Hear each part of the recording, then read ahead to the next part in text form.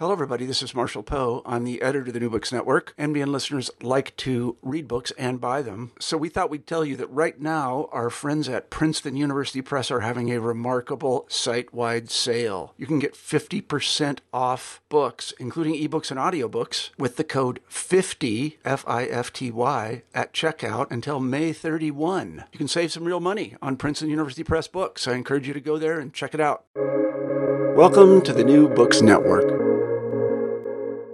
Hello and welcome back to the New Books in Hindu Studies podcast, the podcast channel on New Books Network. I'm your host, Dr. Raj Balkaran, and today I have the distinct pleasure of speaking with not one and not two, but three editors of a really exciting new Bloomsbury publication, Bollywood Horrors, Religion, Violence, and Cinematic Fears in India. I have the pleasure of speaking with Brian Collins, Aditi Sen, and Ellen Goldberg.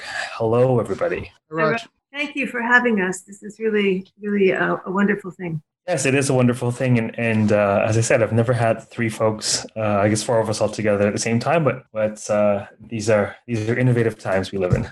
So that was the voice of Ellen Goldberg, for those of you who may not know that. Hi, this is Aditi. It's Aditi. And Brian Collins, you may be familiar with because we've interviewed him on his Parashurama book a couple months ago. Right. So, the obvious question, I ask this question for every book, but maybe it's a little more prescient question than usual. Bollywood Horrors, Religion, Violence, and Cinematic Fears in India. How did this project come about? What's the genesis of this fascinating idea? Ellen, I would ask you to start, or do you want me to start? Sure, sure. I don't know where to start exactly because there's a bit of a history to this. But to make it short, it's born out of a deep friendship, I think, between Aditi and I. And we organized a panel at the American Academy of Religion in San Antonio, Texas, in, I guess it was 2016, just after the 2016 U.S. election. And the four panelists who were on that were Kathleen Erndl, Aditi Sen, Brian Collins, and myself. And we met afterward and decided that this was such a successful panel that we should turn it into a book. And we all agreed about that. And then about 3 months later, February, I'm not exactly sure what date it was, we got word that Kathleen had passed away. And I think this in some ways fortified Aditi and I that we should definitely not only continue with the book, but also then dedicate it to her memory. It was kind of a legacy of her scholarship and her I think, profound love of Bollywood. So that's how this got started. And then in the process, because Brian was the only other panelist who was there at the original AAR panel, we decided that it was appropriate and right, and we loved him and we wanted to include him as one of the editors. So that's how this sort of got started. Did I miss anything? Well, Ellen and I have very different ideas of horror. So I think that was one of the main things that decided on the theme of the book. So I am a very traditional horror fan. I like my ghosts and spooks, and she is not as such a great horror fan. So I would keep telling her, try watching this, try doing that. And she always said, but for me, this kind of real violence, something like this is way more horrifying. So that's when we were discussing of putting the panel, that was one of the first things that she said, why don't we extend our definition of horror so that you and I, so as she says, friendship is at the center of it. But she said, why don't you and I do something like that together and, make horror way more inclusive and add more things. That's how it started, the whole thing, really. Yeah. So what are the ways in which you use the term horror in the book? What sorts of data are you looking at? Well, there's three. The first is horror as a genre, and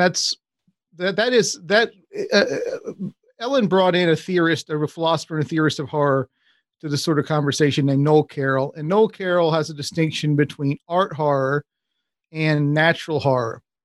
Now, the term art horror for me is difficult because it tends to, it evokes images of art house horror, like really highbrow horror films. But really what it means is horror aesthetics.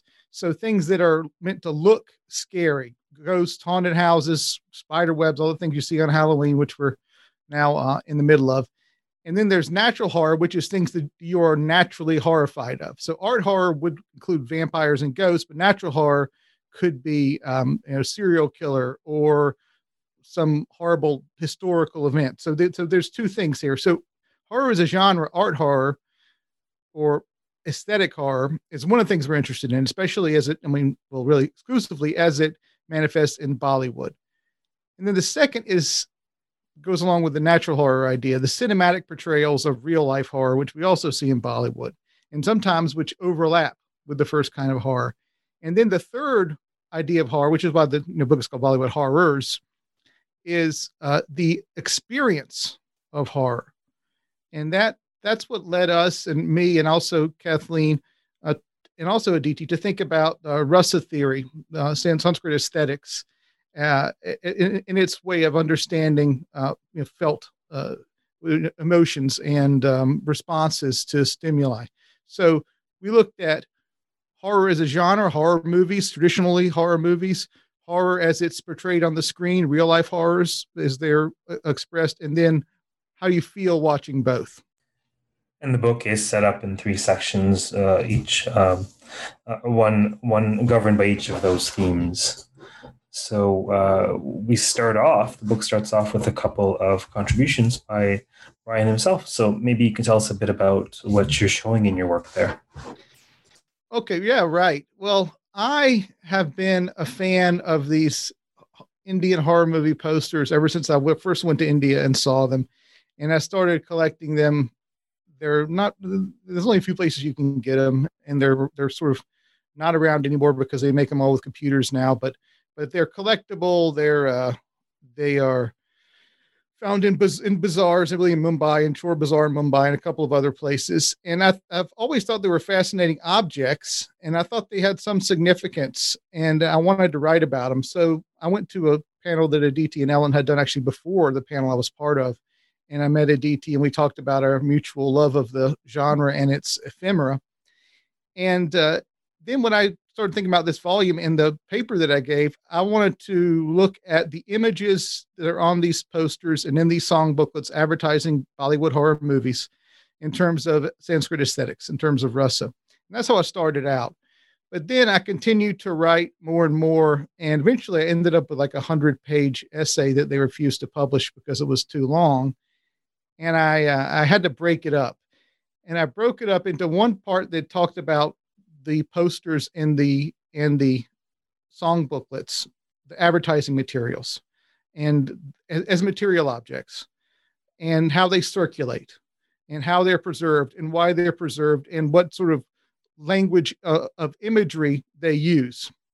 And then the second part was sort of started off as a footnote. I was researching the idea of horror in India, and I came across a book called The Gothic Flame by a guy named Devendra P. Varma. And it was a book about Gothic horror written in the mid-20th century by an Indian scholar of English literature. And so I was interested in it, and I got to know a little bit more about him, and I fell down a rabbit hole, eventually connected with his family in Canada, got into his archive, and found out this was an incredible story of this man who started out in what's now Nepal and Bihar, the high caste Hindu Hindu, sometimes a Buddhist, fought for the British in World War II. And this is not a joke, in a famous operation called Operation Dracula in Thailand. And then he became a professor of English literature. He knew Gandhi. He knew Nehru quite well. He was a cousin of Nehru's. He moved to Canada. He gave tours of Dracula's castle in Transylvania, which is not actually Dracula's castle. That's a long story. He held horror movie marathons or horror movie screenings anyway at the college he taught at Dalhousie, and became known as Vampire Man Varma because of his popularization of classic vampire stories. I never heard of this guy. I don't know how I missed him. And he appears virtually nowhere except for in the very small Gothic literature reviews and books. But as far as to do with India, I've never seen anything with him. So I decided to write about him. And that was the second part that I the second essay that I did. So the first one's about posters. The second one is about Varma and his contributions to the adoption of Gothic horror tropes in the West.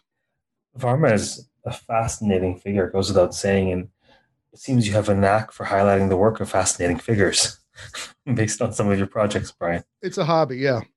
It's more than a hobby. It is. I'm drawn to it, and I think that I think a compelling narrative is a good way to. I think academic work should have a compelling narrative because people get interested in it, and you can actually have people think about it that way. If you're reading something because you're interested to hear what's going to happen next, that not all academic writing is like that, but I think it's nice when it can be. Well, it's the it's the power of story, right? It's telling a story, even while you're giving a talk or presentation. I mean, you need to tell a story for nonfiction. Some of the best scientists in the world are the ones that can present their material through an accessible narrative, right? Oh, I think that's true. Exactly. Fascinating. Maybe let's take a look at the second part of this fascinating volume. Aditi, do you want to talk about that a bit? Yeah, so I come from somebody who grew up in India and grew up through ghost stories. And so that's my fascination with horror. And Raz actually happened to be one of my all-time favorite films. So, and when I kind of first saw the film, actually, the film was, when it released, it was quite interesting. I was first very interested in the tagline, "Do you want to know the secret?" I thought that was a good, "Do you want to know the Raz?" And that sort of drew me to that film. And when I saw it, my first impression was, oh, this is in essence Savitri and Satyavan, which he's twisted. That's fairly clever. It got terrible reviews. It was supposed to be bad. I thought it was quite very, very good. In fact, I do like Vikram Bhatt's work. Now, before this, I have met Tulsi Ramsey. I was writing an article on, B horror films, on how they're low budget films, which I did for a conference in Vilnius. And that paper got published and things like that. After that, I thought it would be interesting to get to talk to Vikram Bhatt on his films. So I met Vikram Bhatt. We had a long conversation on folktale, ghost stories. And my work is actually looking not just at tropes that has always worked in Indian cinema, mainly Gothic.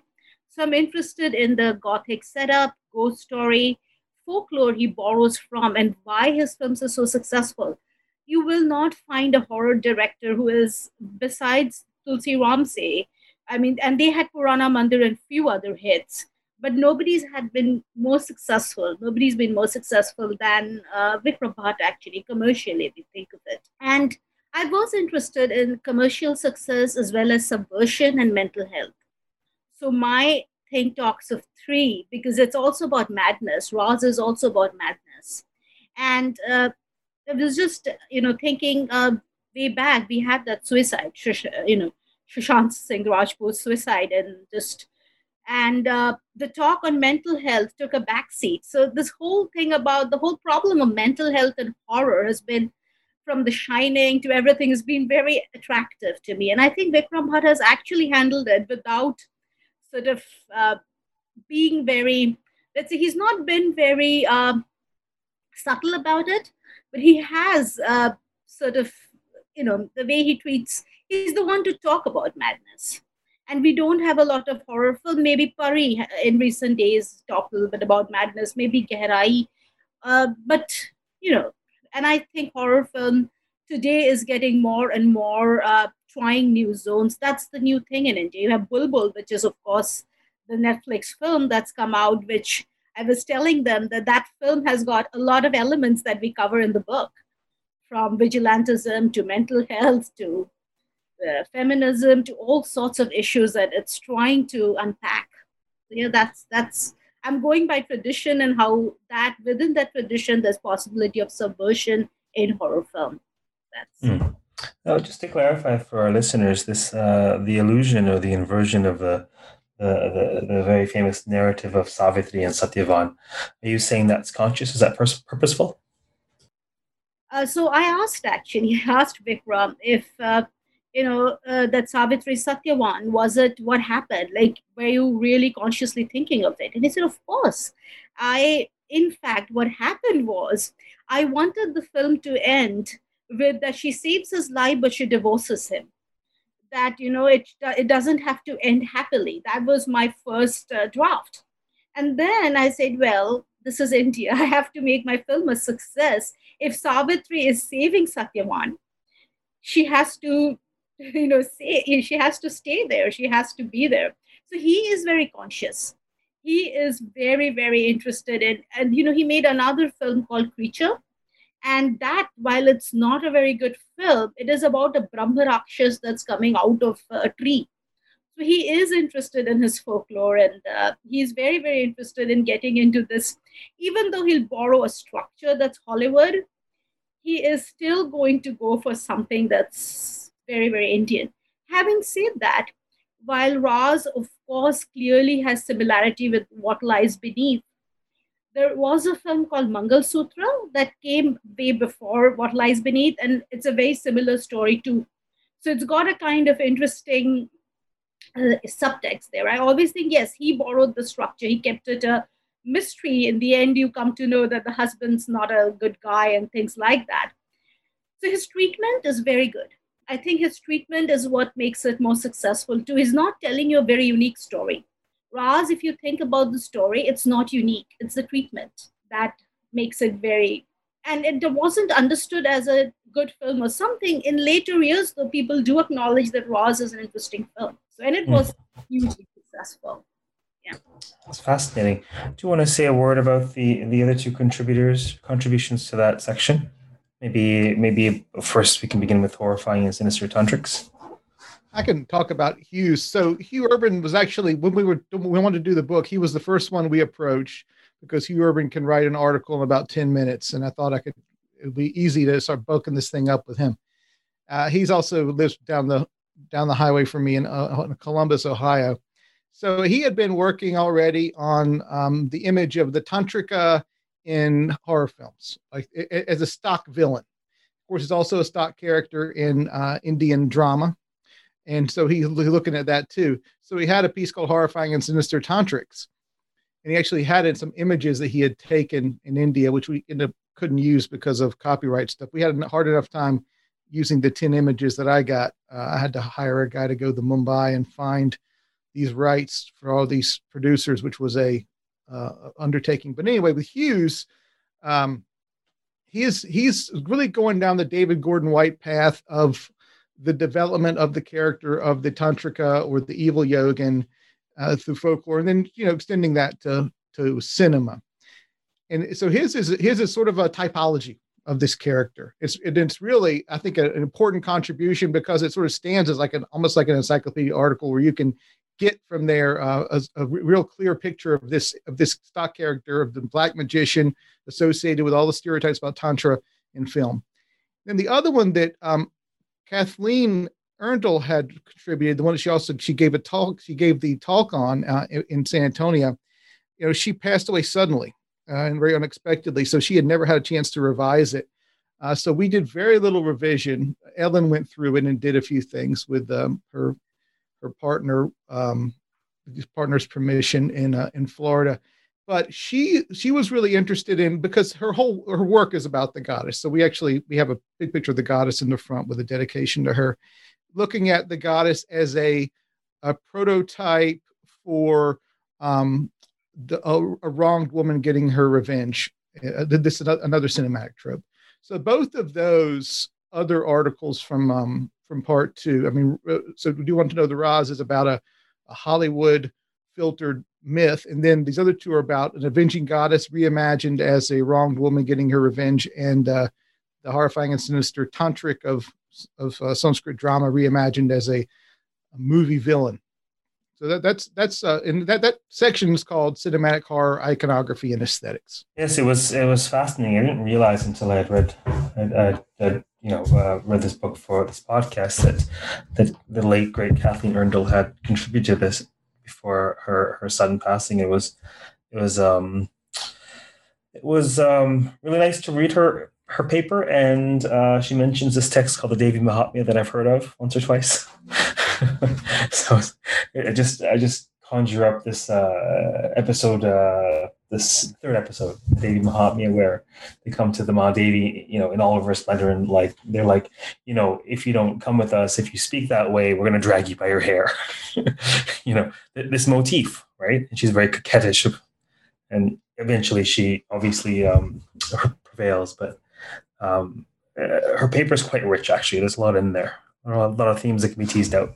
100%. I wish, of course, we wish that she was still around and that she had the chance to develop it more. But yeah, you can see there the germ of a whole new direction, a sort of an updating of the idea. She's looking at it in all these ancient and medieval contexts. But yeah, I agree with you, and I'm very pleased that we were able to conclude it.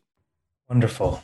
So, Ellen, do you want to talk a little bit about your contribution and/or the third section that it occurs in? Sure. So, as Aditi said, during conversations that we've had over the years, exploring our differences and my lack of knowledge of art horror, Bollywood art horror, and my feeling that we really do need to expand the definition of horror if we're going to work together to a place that I can include something, sort of got us talking about this notion of cultural horror, which I think is in a kind of a semantic extension of Noel Carroll, natural horror. But for me, it's something that is then a kind of cinematic portrayal of real life horror. And this could be in any of the arts. It could be in film, it could be in literature, it could be in drama, it could be in, whatever. So I think there are a number of examples we could have included in the book. Beyond the ones that we did include, we include my chapter on fundamentalism or on communalism. We have Morgan Odie's chapter on rape by looking at Bandit Queen. And of course, we have Beth's chapter on child trafficking. So these were three of the chapters that we included in the cultural horror section. In my particular chapter, I look at Govind Nihalani's 2002 film on Dev. And I think that what we see here is a really profound graphic depiction of this real-life horror of the recurring Hindu-Muslim communal violence that took place in Gujarat. And what I try to do really in the chapter is to show, first by looking at sort of the history of communalism as briefly as I can, of course, to unpack some of that, to show how we have these recurring haunting effects of social trauma that were, I'm going to track back as far as partition, let's say, okay, colonialism, decolonization, partition, and so on.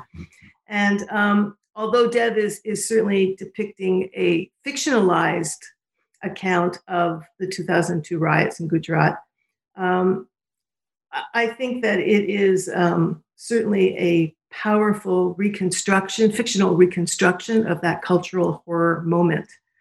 And so I tried to tease out some of the complex narrative by looking at some theorists, including Hannah Arendt and her depiction of the banality of evil. I look at Freud and his theories of the uncanny. And I think that both of those really do help to kind of explore the work of repression and show how the ghosts of the past continue to haunt us, right? Especially if, as Bhaskar says, there isn't a way to mourn what has happened, right? So I think the horror that we see reaches what Tanaka Sarkar says is a kind of a point of unspeakable brutality. And I know that my chapter is probably the most depressing of all of the chapters in the book, but I think it's also something that needs to be talked about and understood and unpacked and theorized and analyzed. I guess also one of the other things that I think I was trying to talk about really is to show how art, in this case film, can really be a cathartic way to express trauma. and to kind of mediate the unspeakable, things that we can't talk about. My partner is an expressive art therapist, and so she works with art and different modalities. And I've always learned from her that there are ways that we can't just talk about things, that we need other modalities to express them. And I think that art can be one of those ways. And so one of the things that I say in my conclusion, and I was actually at a conference in Paris, I guess it was 2 summers ago when we could still travel. And I was approached by a number of people who came to the panel about how there has never really been any kind of memorialization of what has happened around partition. And if it's true that Nehru didn't provide the space for people to mourn what happened for whatever political reasons, then I think that something like Dev and other films that depict these kinds of moments of cultural horror belong in a kind of archive of truth and reconciliation, so that we can pay homage to and learn from a kind of transmission of cultural memory, where we can really understand where these ghosts of recurring violence, why they recur over and over and over again. So that was sort of my kind of purpose in writing this particular chapter. I can't speak to Morgan so much, other than to say that we were at a departmental meeting, and I asked her if she would be interested in writing a chapter on Bandit Queen, and she said, "Let me watch it." And I thought about her that weekend watching that film, and I was sure she was going to say, "I can't do that." And she came back the next week and said, "I would love to write something about that." It's in her field, and maybe Aditi can speak more about that, because I think I was on sabbatical while the two of them were doing that discussion. And again, the same with Mardani and Beth's chapter on Mardani, talking about child trafficking, profoundly cultural horror. It's cultural horror, right? Well, we know a thing or two about cultural horrors. I think, as you mentioned in the preface, one of you mentions in the preface of the book, and how well timed is this podcast without being consciously timed, that we're more or less around the time of Halloween, where the ghosts and ghouls come out, and we're also just on the cusp of a very important moment in the history of the Earth, also known as the American elections. So if when you say your chapter is perhaps the most depressing, if you mean perhaps the most evocative, then I might be inclined to agree.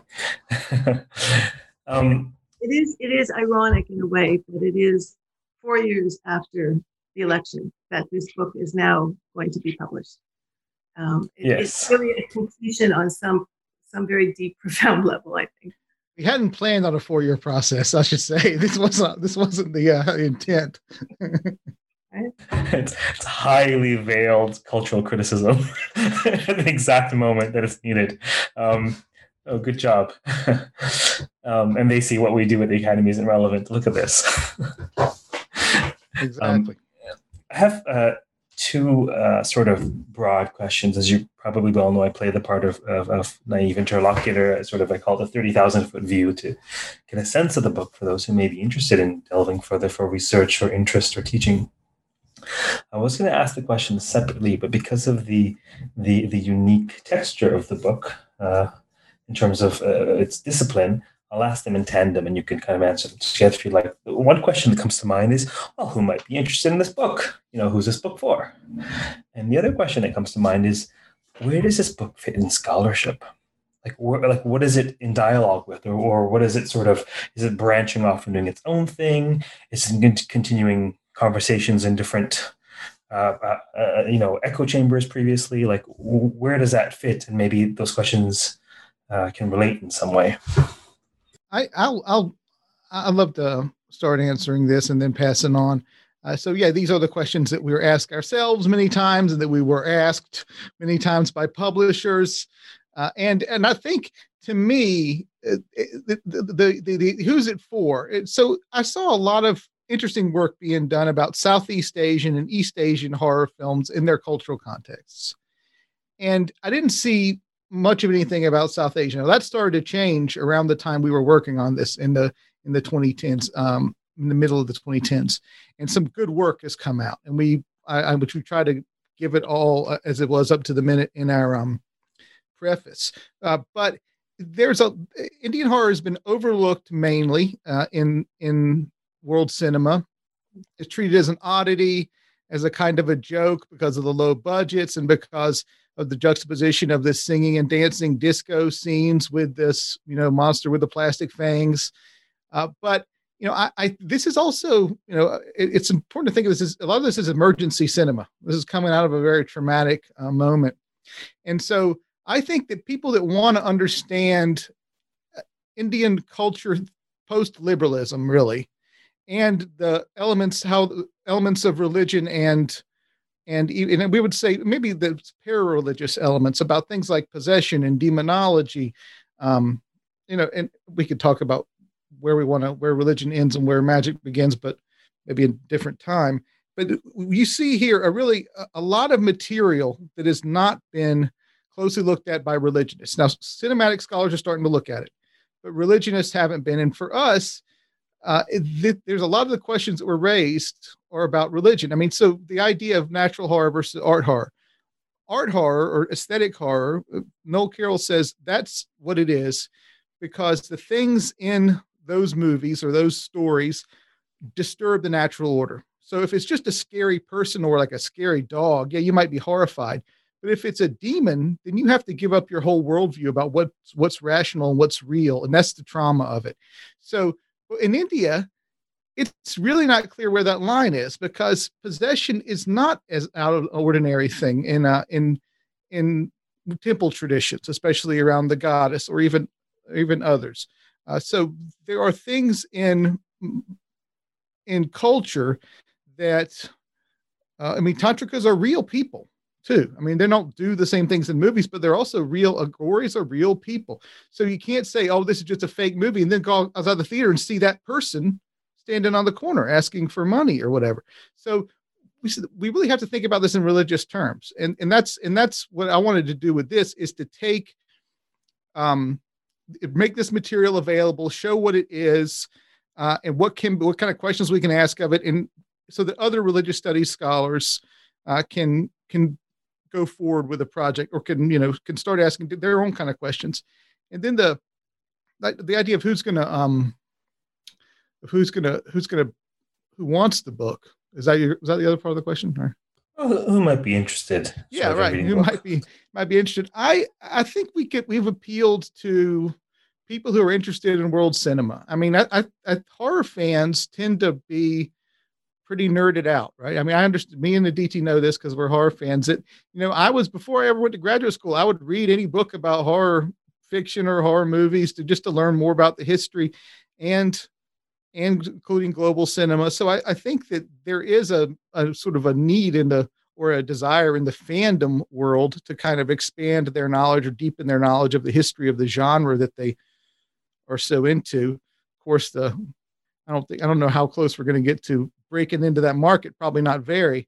But for other people, though, this would be a totally unknown part of Indian culture that then can be, I think, sort of trotted out as something you should take a look at. Absolutely. Even as someone like myself who fancies himself a scholar of Hinduism, I mean, there's so much content here that is definitely overtly religious that I wouldn't have been aware of, and perhaps might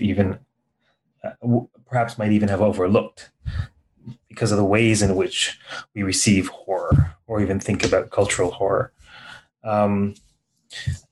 Aditi or Ellen, do you have anything you wanted to add about the conversation about sort of scholarship or interests or readership of the book? So I will actually add a little bit about adding Beth into the. Beth is a very, very good friend of mine, and she is fairly famous on Twitter as Beth Loves Bollywood. So she and I actually met on Twitter because of her love for cinema, and she loves 70s films. But then we met, and I told her that, we were thinking of this book, and she said, but she's not a big horror fan. Like she watches the Ramsays only for horror. So she's not she enjoys, but she's not. And then I told her, well, you like Mardani. That's one of the films she loved. And that's how, and Beth is a museum curator. So her interest purely came from as a lover of Hindi cinema. And then in some ways, her journey as we went back and forth, discussed, she does know India very well, though she's been there. So for her to actually unpack the whole journey of, looking at, well, I never thought of Mardani as an avenging goddess, but she's a police, she's a cop, and what it becomes duty. So all that in her process, also she discovered this whole new field, and she has this very good, chapter. But I think in some ways our point for who will be interested is also people who are interested in Bollywood. Anyone who's taken a lot of interest in Bollywood, and I'm using Beth as a classic example, she loves Bollywood and she's in this book.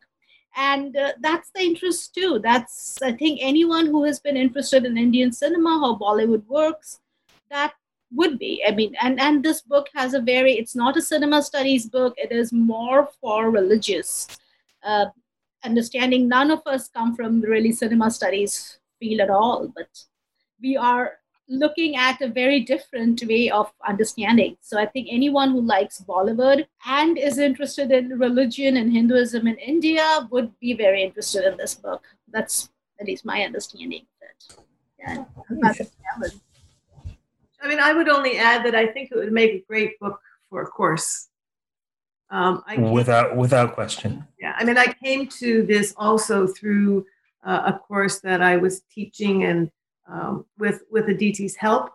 And it's when I went to look for course materials that address these kinds of issues specific to religious studies students, I really couldn't find very much. And so I think this would be great for that. And the other thing I just want to say is I also, this idea of creating this category called cultural horror, while I think this could also be a standalone next book for someone, I would like to see this open up to more discussion around these kinds of issues in art, particularly film for me, but it could be in any other kind of venue. So I would like to see that also happen. It's not just about where it's come from, but where it could go to. I'm glad that you made that point, because I was partially hoping you would. I try as best as possible not to put words in people's mouths on these podcasts in particular, but for me, I could easily see this somewhat starting various trends or sub-trends in scholarship, because it's a novel combination that's not not outlandish, right? It's I mean, for me, the most accessible point of access is Kathleen Arundel's work, because I happen to study the goddess in Sanskrit narrative, and obviously, I mean, I was quoting her from my undergrad days, right? I mean, right? So, and there's so much there. Just there's so much that can be developed, right? So I can only imagine our colleagues in other subfields studying Hinduism or Indian cinema or whatnot. I can only imagine the synapses that may fire were they to kind of have a look at what you put together here. And also, I think it's a very creative project that goes beyond just looking at Lagan, which is one of the typical films that you might find in a religion and a Bollywood and religion course, or the Journal of Film Studies. So I think it's really, it's experts in their fields writing about things that they know best and relating them to these topics that they've chosen, whether it's racism or whether it's Savitri, it doesn't matter. But it's these really mature scholars who are bringing the best that they have to unpack these films that haven't been unpacked by experts like this before. Mm.